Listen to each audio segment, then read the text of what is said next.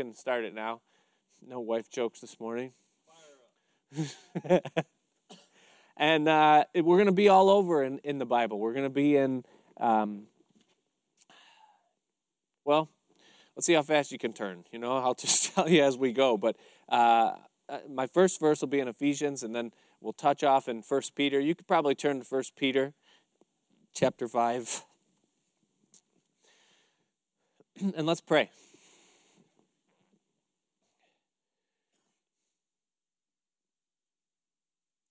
Father, we just come to you this morning, Lord, and we thank you that you never change, that you're the same yesterday, today, and forever, that you're not fickle like us. You don't change with the time of the day or the time of the year. The seasons don't affect you, Lord. You're not moody or unstable in any way, but known are all your works from the beginning of time, even till now, and you're the same. And so we just come to you, Lord, and we give thanks that you've called us by name. You've written our names in the book of life. You've foreseen this morning, Lord, before any of us even breathed our first breath. And Lord, you know where each one of us are at. You know our situations. You know our struggles, our doubts, our fears. You know our plans and our call and our victories. And Lord, you know all things. And so we just present ourselves before you this morning. We ask that your word would speak to us, that you would make it alive in us, Lord, and that this would instruct us, that we would build ourselves up in our most holy faith, and that you would be our Lord and our God, and that you would help us to walk with you and to be that light that you call us to be, that city that's on a hill, that we might be an example, Lord, in our homes, in our jobs, and in society, and in this world, in this country, Lord, that's falling by the wayside, that we might stand as lights. And so we give you thanks this morning. In Jesus' name, amen. In Paul's closing words to the Ephesians in the letter that he wrote to them, he gives to them instruction about the spiritual war that we're in.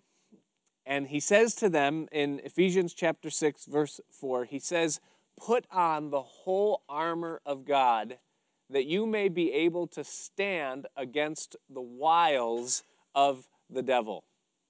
And that word wiles is the key word in that verse, at least as far as what we're talking about here this morning. Because the wiles basically is the cunning or the deception or the tricky plans, if you would. You remember from watching Looney Tunes years ago, Wile E. Coyote and the Roadrunner, and there was this constant conflict, this coyote, and he would have wiles. He would make plans to try to wipe out the Roadrunner, and that's kind of the idea behind the word when it talks about the wiles of the devil, the cunning of the devil. And so this morning, we're going to talk about two things. We're going to talk about, first of all, the wiles of the devil, that is, the cunning, the MO, or the way that he does what he does. And then we're going to talk about our defenses.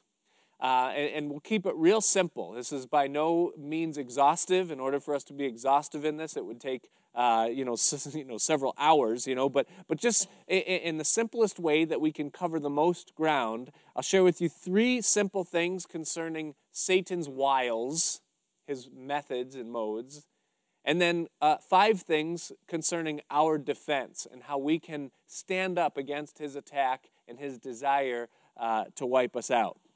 And so what are the wiles of the devil? Well, the first thing that we notice as we look at him in the Scripture is that he is a great observer. His first method is just simple observation.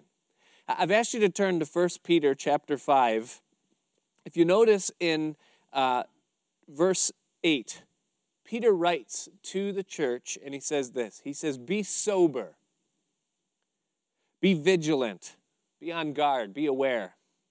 Because your adversary, your enemy, the one who would seek to destroy you, your adversary, the devil, as a roaring lion walketh about, seeking whom he may devour." He compares Satan and his attack against us to that of a lion. And that's a great illustration. It's an excellent analogy. Because if you've ever seen any of the nature shows, National Geographic Channel or any of those things, or if you've ever studied animal behaviors, the lion is the king of the forest. He's at the top of the food chain in terms of his domain and where he prowls and operates.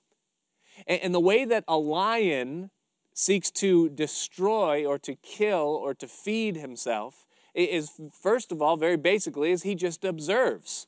He lurks in the shadows and he watches the flock or the herd of animals that he's seeking to feed off of, and he just watches them. He watches their movement, how they operate and where they go. He observes their migration patterns and where they are throughout the various seasons, that he might understand their behavior. And then he studies their manner, where they eat, what they eat, where they're vulnerable, what areas he could best make his attack. And he just watches. And then after watching the group as a whole, then he'll observe individuals. Where's the weak spot? Where's the weakest link? Where are the young? Who's lagging behind? Which ones are apt to separate from the herd? And he'll just watch.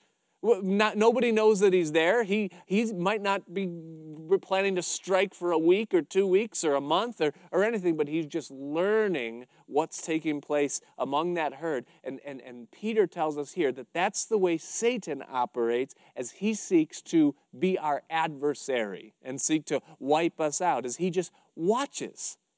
And he watches really on two fronts. The first one is that he observes mankind generically. Or if you would, he makes universal observations, things that are true about all men.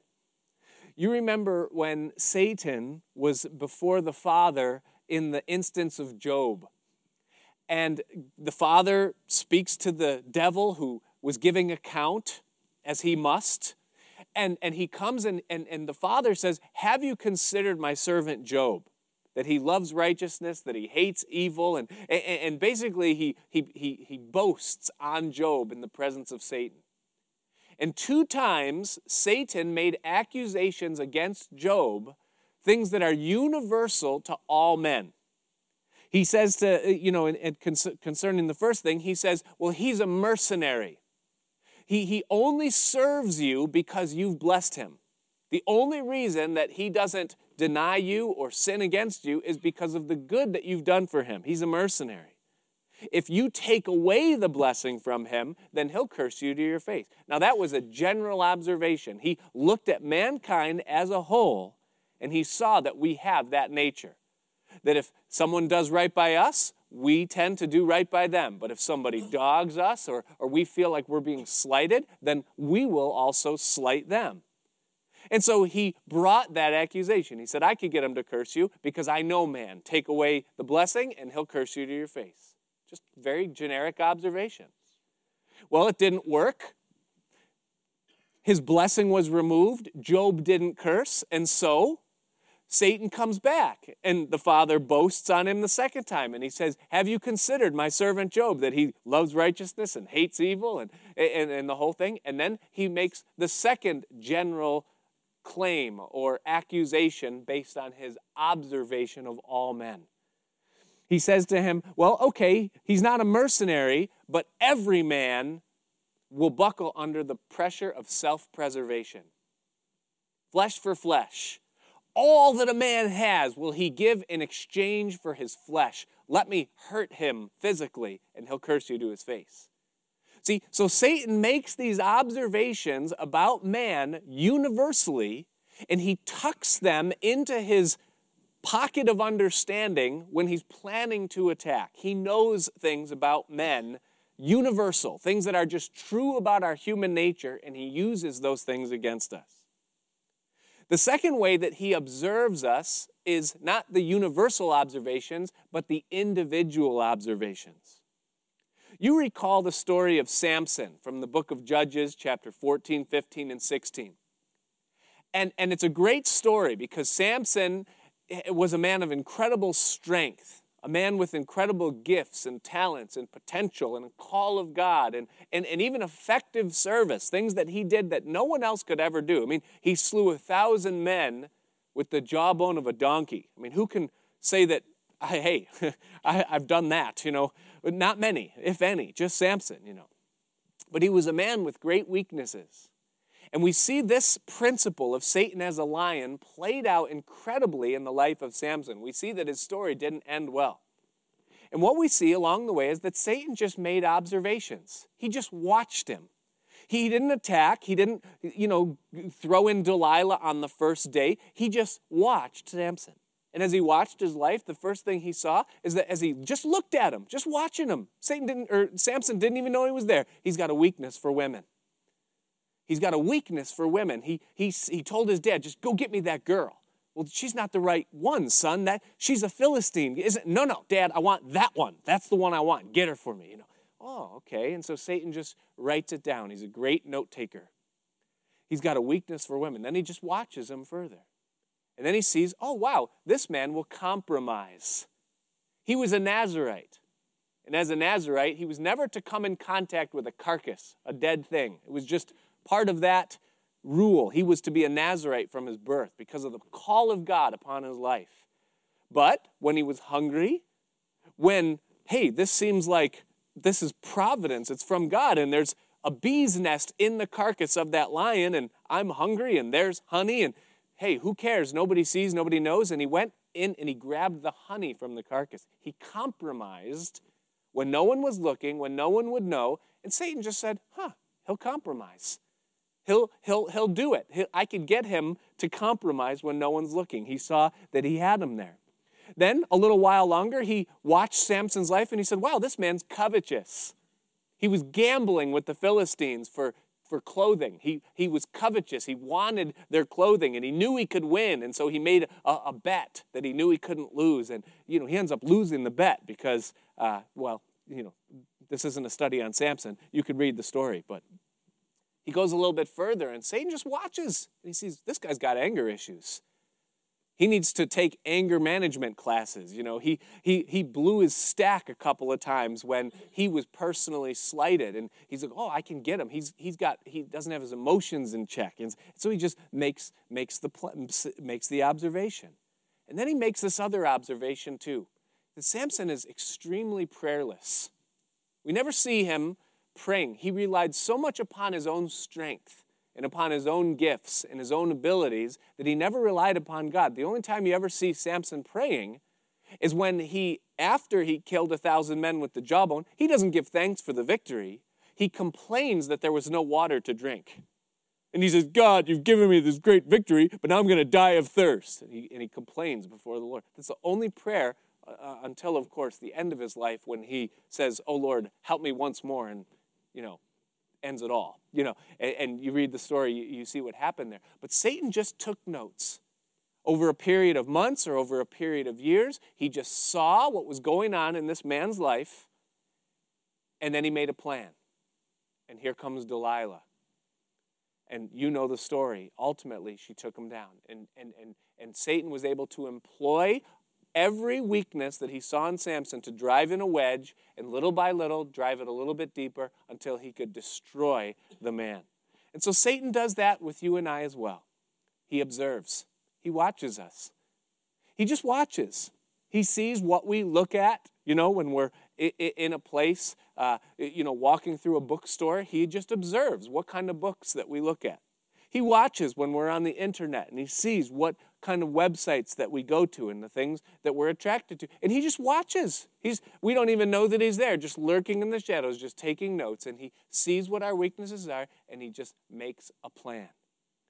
And at the right time, once he lines everything up just the way he wants, he'll launch an attack based upon what he sees going on in our lives, because that's what he does. He just observes. Well, the second thing after his observation, after the first while, the second while is, then he brings the temptation. See, after the observation and he makes a plan, now he can bring in the temptation, or the thing that he's going to use to try to take us down. Now, there's bad news and there's good news in this arena of temptation. The bad news is, here's the bad news, guys, is that it doesn't take much, does it? If we have a weakness, it doesn't take much to get us to be distracted or to turn aside. Here's the good news. Good news is Satan has a very small playbook. If you want to defeat another team or an opponent in any game, if you can get your hands on their playbook, you've got the edge. And the Bible tells us the playbook of Satan, and what we learn is that it's very small. Very small. He has, a run play, a pass play, and basically a Statue of Liberty, And then he runs it in various, different modes and ways, but it's very small, and it's given to us. It's in 1 John chapter 2. And this is an area of Scripture that you should be well familiar with. Many of you probably know what I'm going to say before I even say it, and that's good. If not, you should memorize these couple of verses here. They're that important. But it's 1 John chapter 2, verses 15 through 17. And John writes, and he says this. He says, "Love not the world." And that's speaking of the world system. That's not necessarily a tree or an ocean wave or, the way he's not talking about that kind of thing. He's talking about the world's system. The cultures, the politics, the pop culture, the pleasures. That's the thing. He's talking about the world system, the world that's controlled by Satan. He says, "Love not the world, neither the things that are in the world. If any man loves the world, the love of the Father is not in him." And again, it's talking about the world system.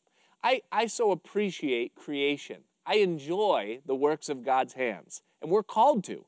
The Psalms oftentimes talk to us about the things that are to be learned and enjoyed of God through what he's made. That's not what it's talking about. It's talking about the systems. He says, verse 16, "For all that is in the world," and now here it is. These are Satan's 3 plays. Here's his whole playbook right here. All that is in the world, the lust of the flesh and the lust of the eyes and the pride of life is not of the Father, but of the world. The lust of the flesh. That is, the things that our flesh, the sinful things that our flesh is attracted to, drawn to, and indulges in. The lusts of our flesh. And then the lusts of the eyes.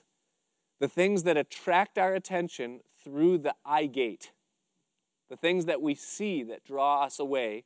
And then the pride of life. That is the boasting, the climbing, the positioning, the manipulating in order to exalt our position or to give ourselves an appearance of exaltation or an exalted place. And as you go through the Scripture and you look at the ways that Satan was able to take people out, you can always attach the temptation to one of these 3 things. You recall in the Garden of Eden, the very first temptation, the very first fall, was Eve as she sat there at the tree of the knowledge of the good and evil.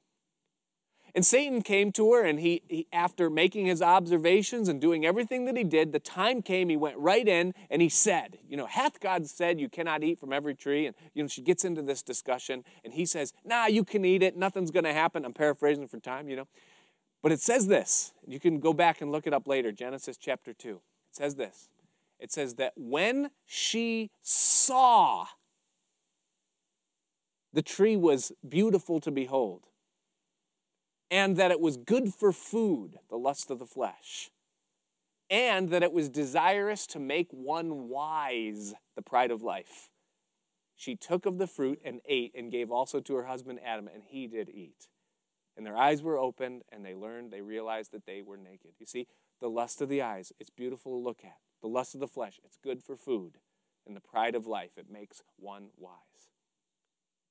When Satan tempted Jesus, for 40 days and 40 nights, he ate no food, and afterwards he was a-hungered, it says. He came to him, and he tempted him 3 times.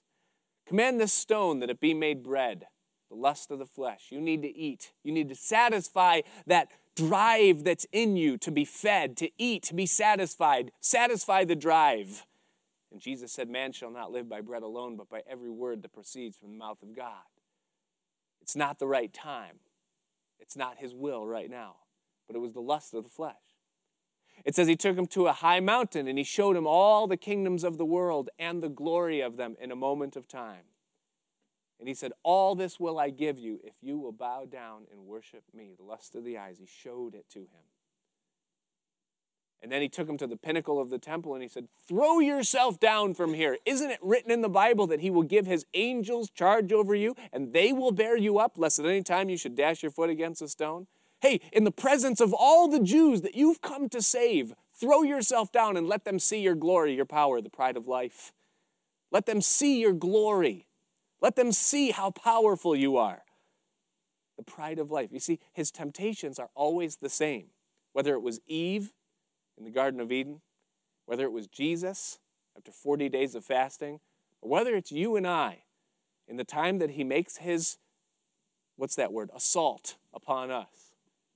It's always one of those things, the lust of the eyes, the lust of the flesh, or the pride of life. And it's always very calculated. It's always measured, just like a lion makes a very measured and calculated attack after planning and observing for a long time. And so he tempts us. And then number 3 is enslavement, accusation, and condemnation. Is that if after his plan is made and his attack, his temptation is launched, then after he gets us to fall, he brings us into bondage. He brings us into bondage to the thing, he seeks to at least, and then he'll accuse us, and then he'll condemn us. And we all experience that, what it's like to be in those clutches. I remember one time hearing someone say that Satan, first, he'll try to get a toehold in your life. Just a teeny little area where he can get in. But then that toehold quickly becomes a foothold. And then pretty soon that foothold will become a stronghold. And he'll grab us and he'll bring us into bondage in that area where he sees our weakness with the desire to take us down, to separate us from the Father. See? And then so enslavement, and then he accuses us, brings our guilt upon us. You know, it's funny. I remember when I was 5 years old, I have a sister who's 5 years younger than me. My brother's just 2 years older than me. You know, we were going to be the only two, and my sister came along unexpectedly later on. And I remember when I was 5 years old, being in the hospital, visiting my mother and my brand new baby sister. And we were in a room, beyond the waiting room, and there was a button on the wall that said emergency, and it had to do with like if you have a health emergency, you push the button and everybody comes running. I remember my brother said to me, and here I am, a little 5-year-old, my brother's 7, he said, push the button. And I'm 5 years old, I don't read. I said, well, what's it do? Nothing, I think it's just, I don't remember what he said, but he said, just push it. And I was like, I don't think it's a good idea. He said to me, he says, they disconnect him anyways. They don't even, he's like, just push it. And sure enough, so I pushed the button and all these bells and things and everybody comes running. And as soon as they come in, he looks and he goes, he did it. Satan, right? That's what he does. He tempts us, he ensnares us, and then what he does to us is that he spins things around like this, and he speaks to us as though he's God. And he speaks very gently, and he says, my son, I'm so disappointed in you. I thought you'd be further along than this by now. I didn't think you would have this struggle. I just don't think I'm going to be able to do with your life what I wanted to do with your life. You're just not. And we go, I know. And what does it do? You know what it does? And this is how you know it's Satan, is that it drives us away from the Lord. Who am I now to think that I can just approach God boldly? Who am I to step out in faith and take God at his word and think that I can be used of him? Because now, I'm not in right standing. I got to make this right. And it separates us from the Lord. And once you become separated from the Lord, the wedge can only be driven further, see? Unless, of course, by faith we repent and just turn back and realize that's not God, see? Conviction of the Spirit, when we sin or when we're in a bad place, conviction of the Spirit will drive us closer to God. It will turn us back to the Lord. Condemnation from Satan drives us away from the Lord. But that's his method. That's what he wants. He wants us to be separated from the Father. So the wiles of the devil. He observes, he tempts, he enslaves, ensnares, and condemns. That's what he does. He's like a lion seeking whom he may devour. Separate them from the fold and then take them out. So what are our defenses? How do we stand? What are the things practically that we can do as men? We're all men and we all get tempted. How can we stand against these things that we might not be ensnared or taken out like Samson was? 5 things, and you can write these things down, and maybe these aren't, like what you're expecting, but that's on purpose, because if you were expecting it, you wouldn't need to be here. You could just read it, So you're probably expecting, okay, Ephesians 6, the armor, no, we'll touch on it, but not really. 5 things that you could do, guaranteed Satan can't touch you. Number 1 is that you stay in the narrow way. You stay in the narrow way. Matthew chapter 7, verses 13 and 14, Jesus said, let me turn there.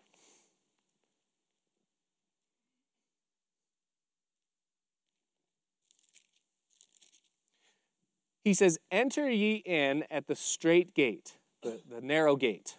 He says, for wide is the gate, and broad is the way that leads to destruction, and many there be which go in thereat.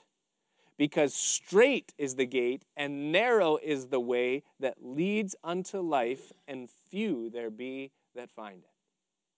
Now, we walk a narrow path. We're accused as Christians of being narrow-minded, because we don't want to get involved in the things of this world. We don't want to give ourselves to the lust of the flesh and the lust of the eyes and the pride of life. And the longer you walk with the Lord, the narrower it seems the path becomes as you realize, what it is that we're called unto and the great number of things that there are that can wipe us out from it. But when you're walking in the narrow way, that is, when you're walking in obedience to what God says, not because you're restricted, but because you're safe, you see, you cannot be taken out by the enemy.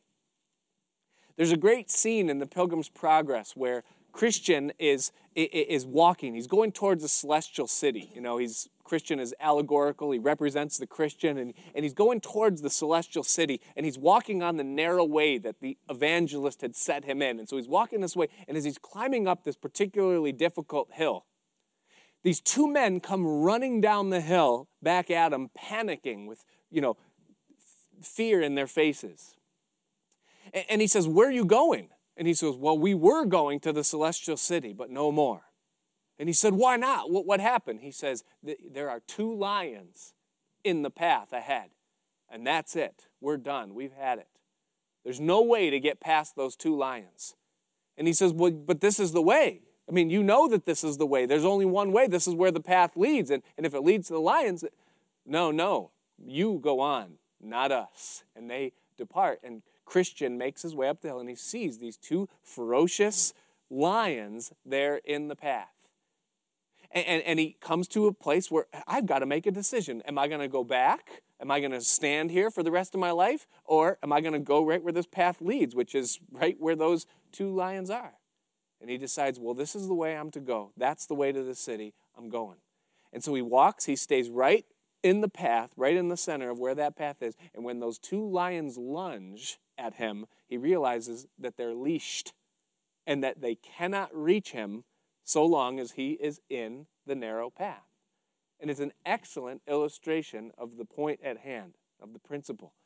When you stay in the path of righteousness, when you walk in the ways of the Lord, Satan, though he be ferociously appearing to be, able to wipe you out, he can't reach you, see? When you wander out of the way of understanding, then you're in a vulnerable position and you can be taken out. I think of Solomon. I've often envied him, the wisest man that ever lived. I mean, the guy knew how to work every system to his favor, and he knew how to prosper. He knew how to run a kingdom beyond anyone that ever lived. But he was given a command by God, the one who made him a king. And here was the command. He said, when you become a king, he said 3 things. Don't multiply horses, don't multiply wives, and don't multiply silver and gold. Don't exalt and trust in military strength. Rely upon me.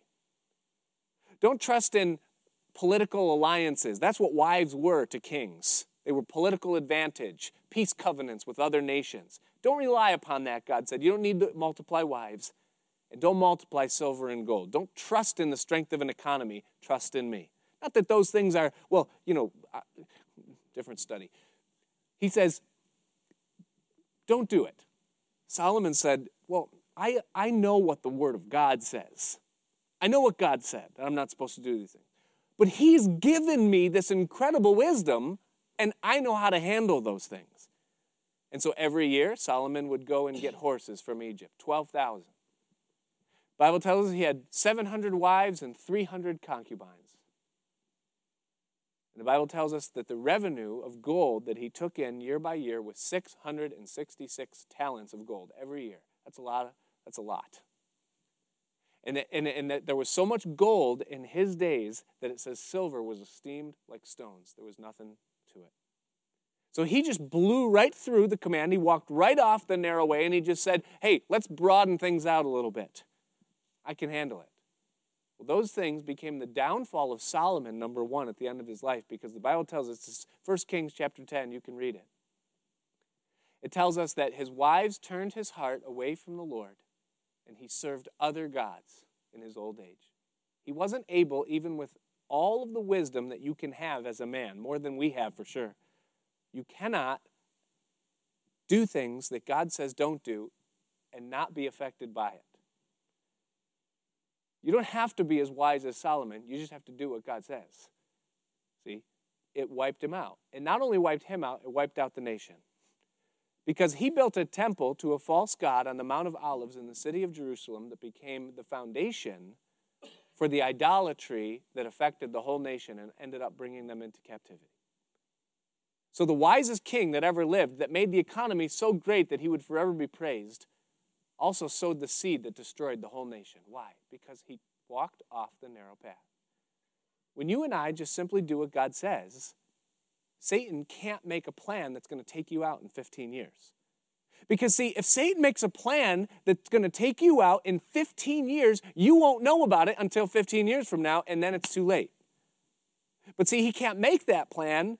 If I go outside of the will of God and I just say, you know what, I'm going to marry an unbeliever because I can handle it, I know how. And so I go outside of that way. That might not come back to bite me for 15 years, but when it does, I can't fix it or stop it. You see? And it's like that with every principle that God gives us in the Word. You obey the Word, walk the narrow path, and you'll be safe.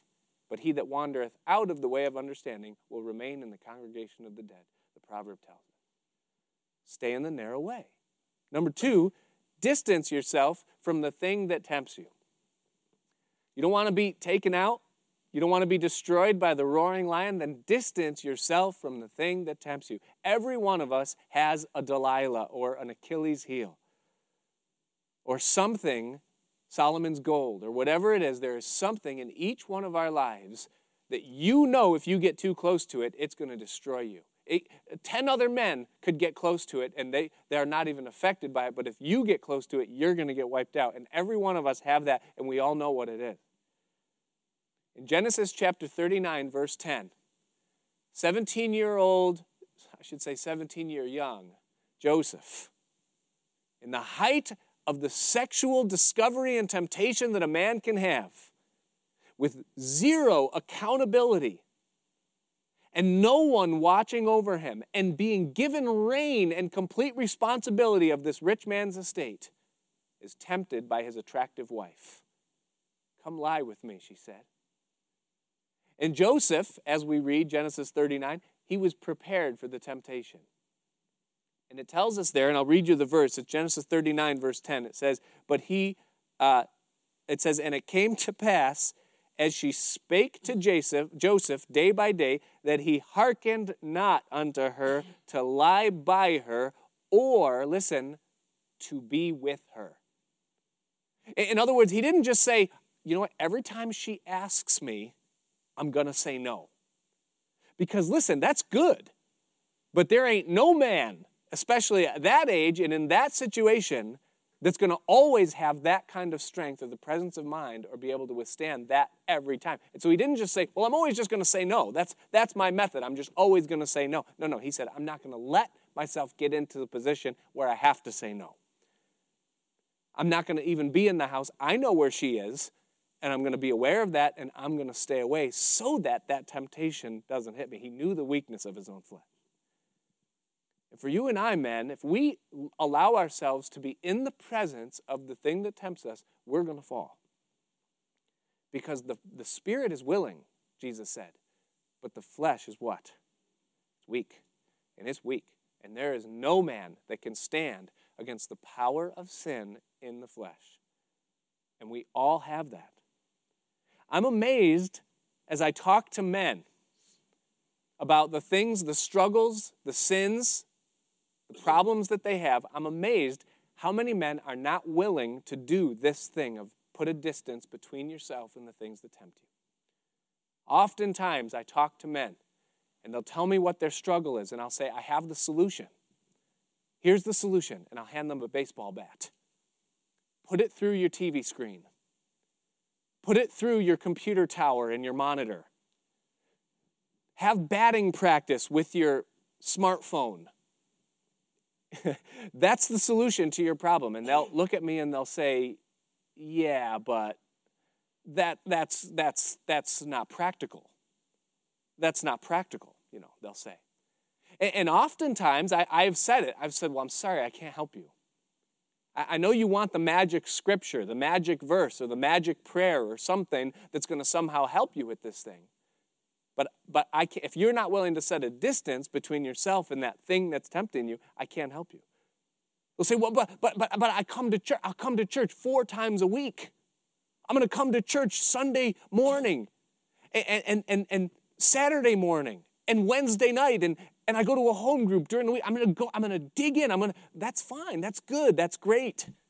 But listen, you can have 4 chemo treatments a week if you have cancer, but if you keep putting carcinogens and cancer-causing agents into your body, then all the chemo in the world is just going to be that. It's not going to help, see? You've got to set a distance between yourself and the thing that tempts you. It's important, see? So, whether it's drugs and alcohol or those types of different things, or whether it's relationships, or whether it's things that you look at with your eyes, or whether it's a love of money, or whatever it is, there has to be a distance. We have to be wise enough, men, to do it. How do you do that? Well, sometimes it's a baseball bat. Sometimes it's accountability.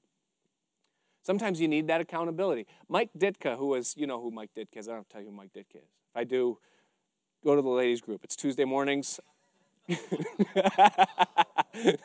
Just kidding.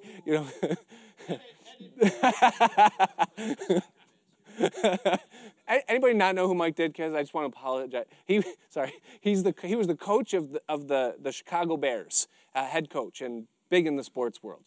My apologies. Yeah. Yeah. So famous NFL guy, and he had of his own testimony. This is his story. He had a very foul mouth.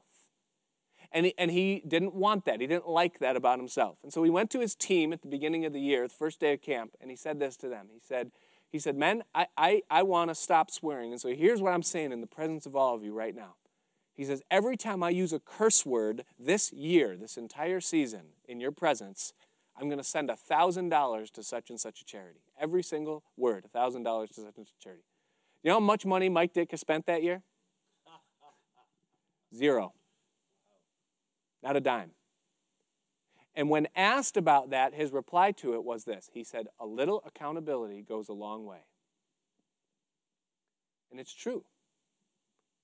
And part of setting a distance between yourself and that thing that tempts you is setting up some accountability. Some people that know you, some people that know the things that are going on in your life that you can trust, that you can share with, that will hold you accountable to it. And just knowing that you're going to be asked, there's strength in that, just in that and of itself. And so set a distance. Number 3, and we got to hurry now, we'll move through these, is resistance. In James chapter 4, verse 7.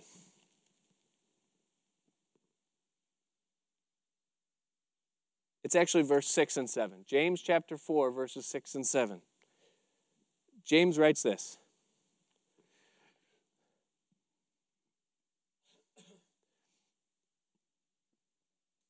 He says, "But he giveth more grace.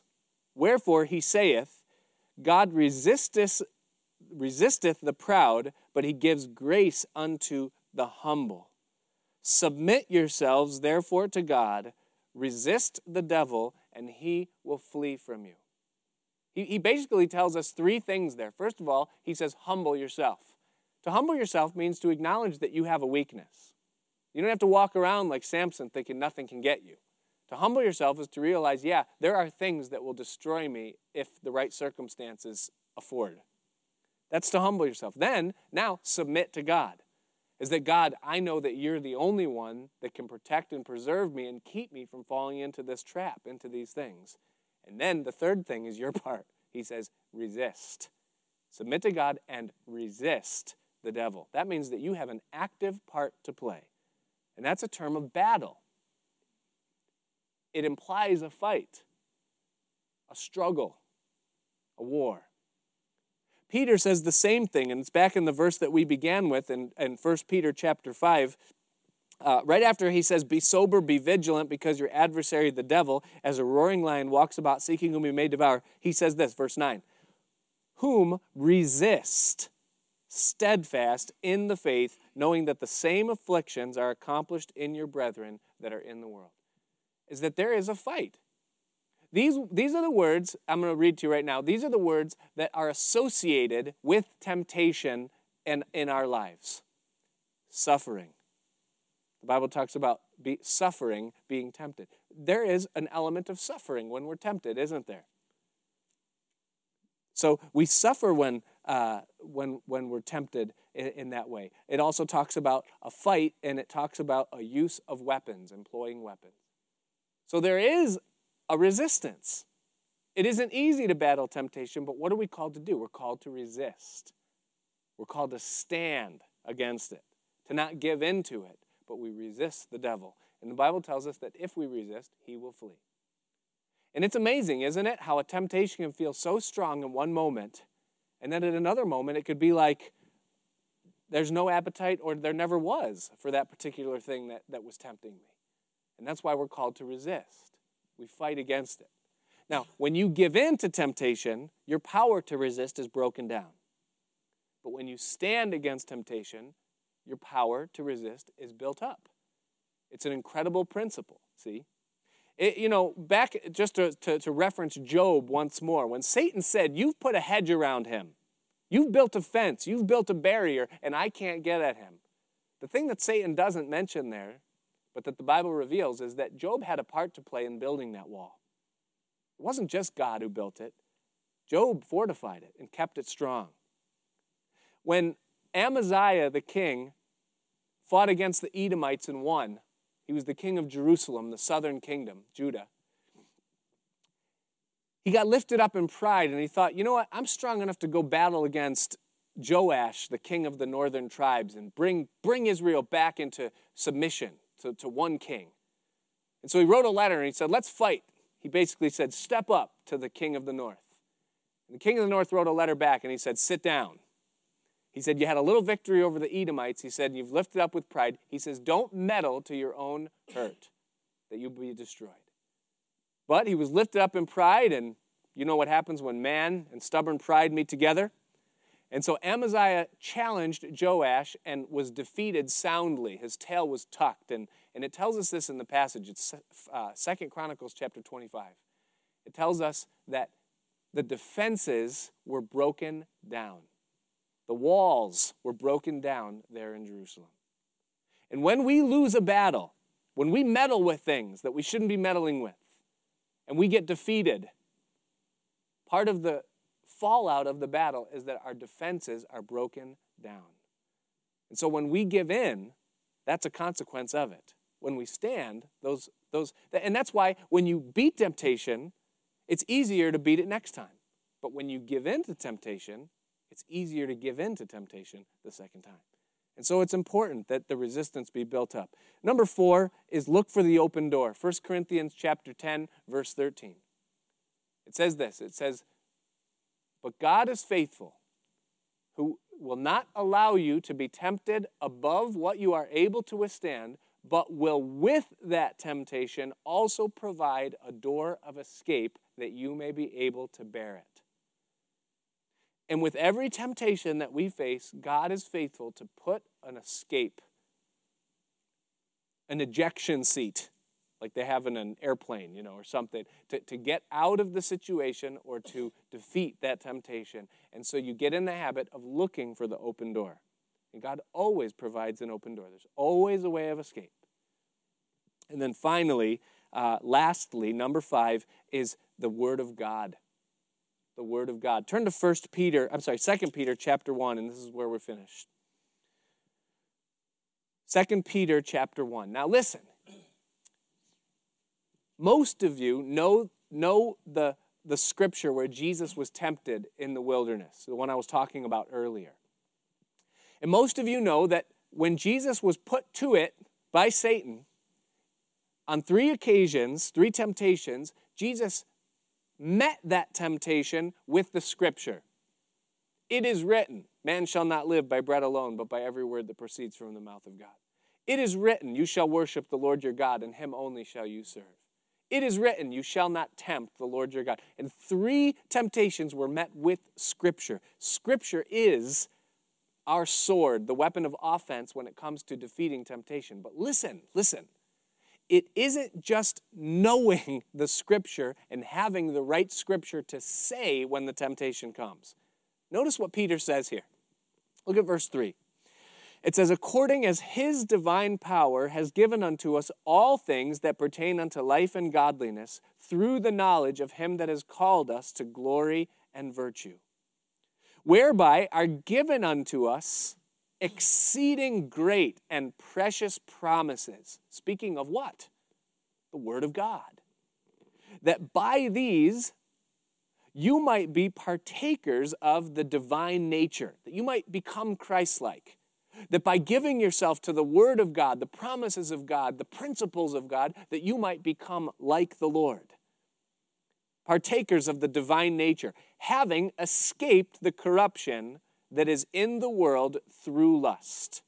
So that speaks of knowing the Word, knowing the promises, knowing the precepts and the principles, the things that God tells us to do. That's intellectual. It's studious. It's what we're doing right now. We're learning things. That's part of it. But if you just go that far, it's not enough. It's not about just knowing what the Bible says. Well, what is it then? Verse 5.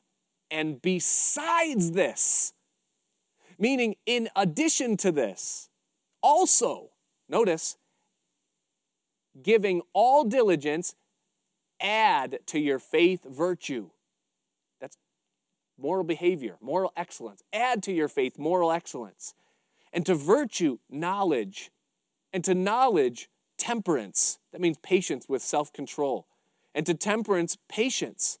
And to patience, godliness. And to godliness, brotherly kindness. And to brotherly kindness, charity," or agape love in the Greek, the highest expression of the character and nature of God. "For if these things be in you and abound, they make you that you shall neither be barren nor unfruitful in the knowledge of our Lord Jesus Christ.